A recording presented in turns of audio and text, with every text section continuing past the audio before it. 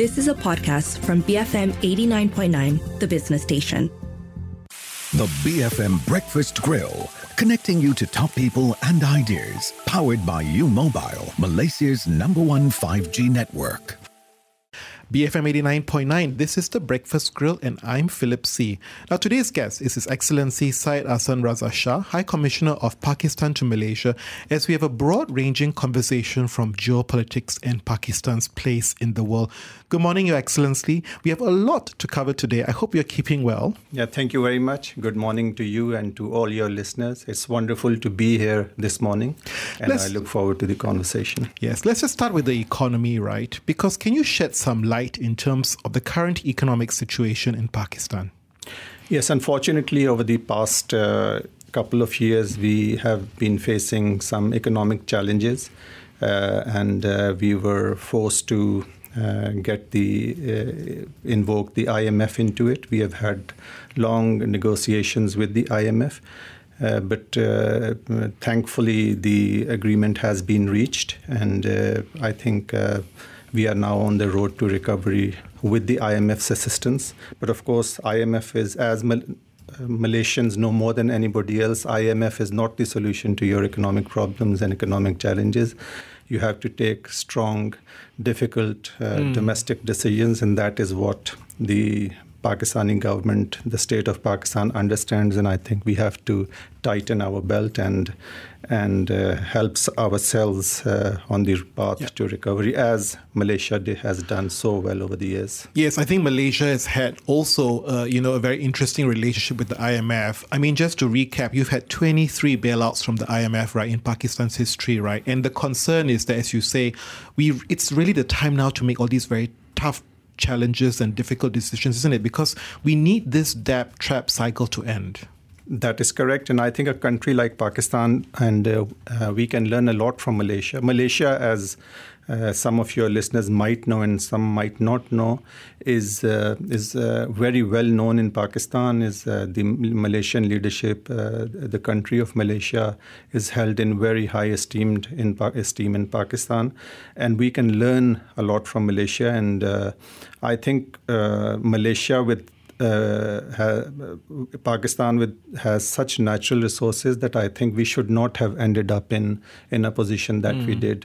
We are abound with natural resources and human resources, and where we ended up, I think, has really forced us to think where we went wrong and how we can correct our situation. And I think how Malaysia did it over the years, 2 or 3 decades ago, it faced a very difficult situation. And now, as we see, it is really doing very, very well economically. It is just like any other developed country. So I think we have a lot to learn from Malaysia. The worry is, I think it's not only a Pakistan challenge, but Malaysia is that, we never learn from history, I think. That's one of the biggest things that I think we have to take because, quote, one of the former IMF officials say, the pattern is always the same. The funds blessing, the government goes on a shopping spree, takes over costly loans for expensive projects, thus builds up an even more debt and adds more inefficiencies, right? And then another crisis ensues. How do we make sure we learn the lessons of the past so that we don't repeat this, right, end up in this debt trap cycle again? I think you're right, but in the case of Pakistan, while these factors might be in play, and I'm sure they are, but also we have unfortunately been faced with natural disasters. We faced one of the worst floods in recent history in any country of the world, and our economy was totally devastated by the floods. In 2005, we had one of the worst earthquakes in history, and more than 80,000 people were killed, and our infrastructure was devastated. And then we have to face the situation. We are just not living in isolation. We live in a region where we have China, our great friend, on one side, but we also have India and Afghanistan and Iran are our other neighbors, and it is a region which is beset with instability and political issues among countries. So I think especially the situation in Afghanistan, it has really been one of the key factors which really hampered our progress. You talked about these three core neighbors, India, Afghanistan, China, all varying levels of relationship. You talk about China being this great friend of Pakistan. I guess the question is, a lot of that friendship is built on economic relations, right? With that $50 billion China-Pakistan Economic Corridor, CPEC. I think China has plenty to benefit from that with that strategic port in Gwadar at the Gulf of Oman, with also access to energy infrastructure. How has Pakistan benefited from this relationship with China? No, I think, as you said, the economic benefit, of course, accrues on both sides. But the relationship between China and Pakistan, and also I think many of your listeners might not be aware, it is a very long-standing, a very, very close relationship. I think we claim that it is one of the most strongest bilateral relationship that can be between any two countries. It dates back to the 1960s. Both countries have supported each other whenever the need arose. Both of us call ourselves Iron Brothers. So in addition to the economic content, which is huge, the political relationship between the two countries, and also the people-to-people contacts, because we are next-door neighbors. We have one of the best highways in the world connecting China and Pakistan, the Karakoram Highway, and many Malaysians now go for tourism to Pakistan and travel on that road. Yes. And there are many thousands of Chinese who now come to Pakistan and work there. So it's a relationship that has not just evolved over the years. It has been a very mature, and we are very proud of Pakistan-China relations. There's no doubt that the political relationship is very strong, calling both of you Iron Brothers. I wonder, though, just unpacking the economic one, how mature it is, because there are very big concerns about the opaqueness of China debt. I mean, just to contrast, right? Some expect the Chinese side that actually the debt component that actually China has with Pakistan, about 67 billion, the expectation is 7 to 8% interest per annum, whereas the Pakistan government claims that Chinese loans are repaid at a rate of 2%. How do we reconcile these numbers, right, about the difference between those two very different financial outcomes? No, I think this relationship is much more than that. I think it's much more than the statistics. Of course, the commercial aspect is there, but the eventual benefit that will accrue to Pakistan over the years, like already we have had a substantial improvement of our infrastructure. The Karakoram Highway has been upgraded into a most modern motorway. I think it is comparable to any highway, the best highways in the world. And then it's not just the infrastructure of the roads, but also industry, and there's so many aspects to it that the actual benefit that will accrue will far outweigh any of these concerns. And I hope this relationship and benefits also apply to relations between Malaysia and Pakistan, the economic ties between both our nations. And I think it's grown from strength to strength without doubt. I think Malaysia is Pakistan's third largest trading partner. It's been growing. I want to get your thoughts, though. How do we expand beyond palm oil? I think while the relations between Pakistan and Malaysia are very old, and people-to-people contacts date back to several centuries, I would say. The part of Pakistan that I come from, in the north of Pakistan, I meet many people here who are third generation or second generation Malaysians, yes, but their grandparents or their parents came from north of Pakistan. So the relationship is much more than just again, a political relationship. But I think although we have excellent political and diplomatic relations, the economic content is lagging and is not commensurate with the level of political relations. And that is my primary aim here, of having come here, to enhance the economic content of bilateral relations. Our bilateral trade is around $1.7 billion, which is way below it should be. And as you said, it has to grow beyond palm oil. And one area for sure is that Proton investment in Pakistan, right? There has been really a lot of discussion about whether Proton is maintaining its facility in Pakistan. We saw actually a couple of months back, they reopened it, but it kind of reflects perhaps the concerns about government regulations, the unfavorable economic conditions that's made it hard for Proton to actually penetrate the Pakistan market well. No, I think it started off very well. In fact, I was ambassador to Qatar till last year, and then I had to go back for a year, and I had to get a new car, and Proton was on the top of my list. And Proton, especially the X70, is exceedingly popular there. The Saga is also competing. But in the middle, I think about around 6 to 7 months ago, more than the regulations in Pakistan, it was supply of parts from Malaysia, which I think the CKD kits or a technical item that because of some issues here, it's slowed down and the production stopped for a while over there. But I think I was recently at Proton and I met with the high officials and was very, very impressed with the infrastructure here and what Proton is doing. So Proton is alive and kicking in Pakistan. It is quite popular. It has penetrated into the market very well. As I said, if you travel on the motorway in Pakistan, and since I was appointed as ambassador here, so I kept a check on how many Proton cars I see on the roads, and I saw many. So I'm sure that it will increase and with time, and I'd hope to see a time when Proton becomes the leading car in Pakistan. And so back to the original question, right? How do we expand beyond palm oil then? Where do you see the trade opportunities that take place between Malaysia and Pakistan then? I think as I said, the people relationship is old and strong, but the geographical distance is a bit larger than, say, some of our potential competitors in certain commodities. So the cost of bringing items over to Malaysia from Pakistan is more than it is from some other countries in the region. But there still was a lot more that could have been done. I think we are one of the leading providers of vegetable, fruit and edible items. Malaysia, as I understand and as I saw over the past few months, I think rice became an issue here, the white rice a couple of months ago, now onions.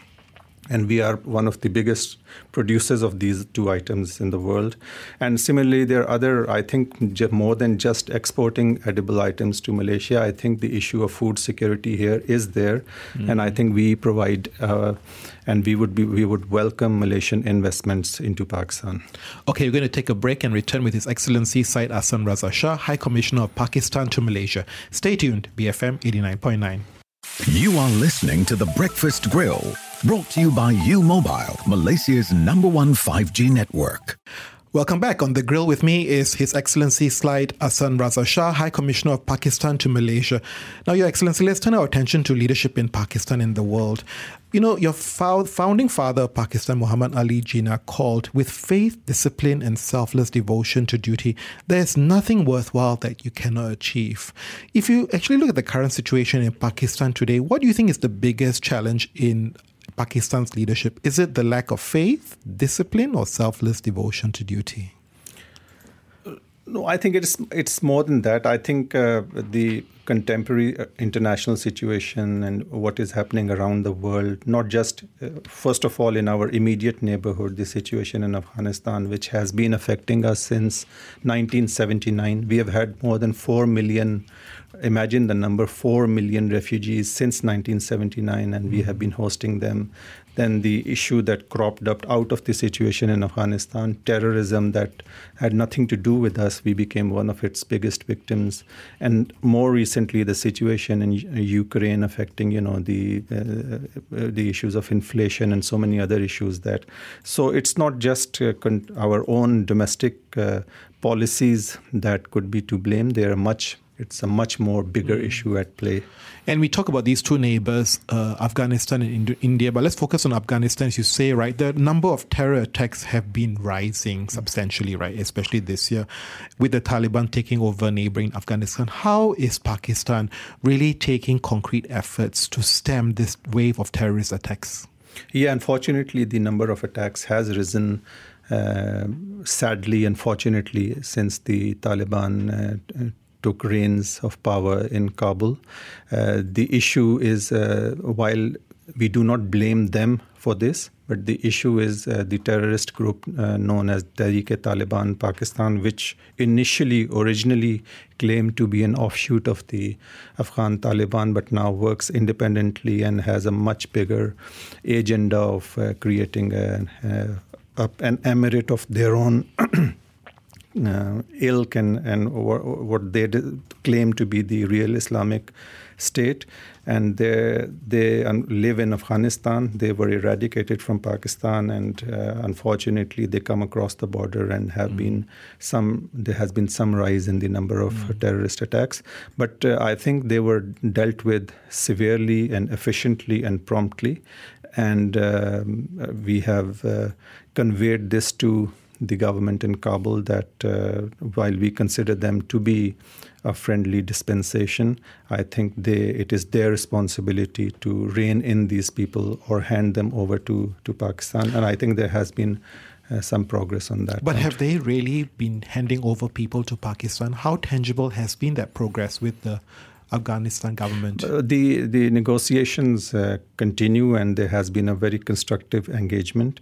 And I think this issue, I hope that this will be resolved very soon.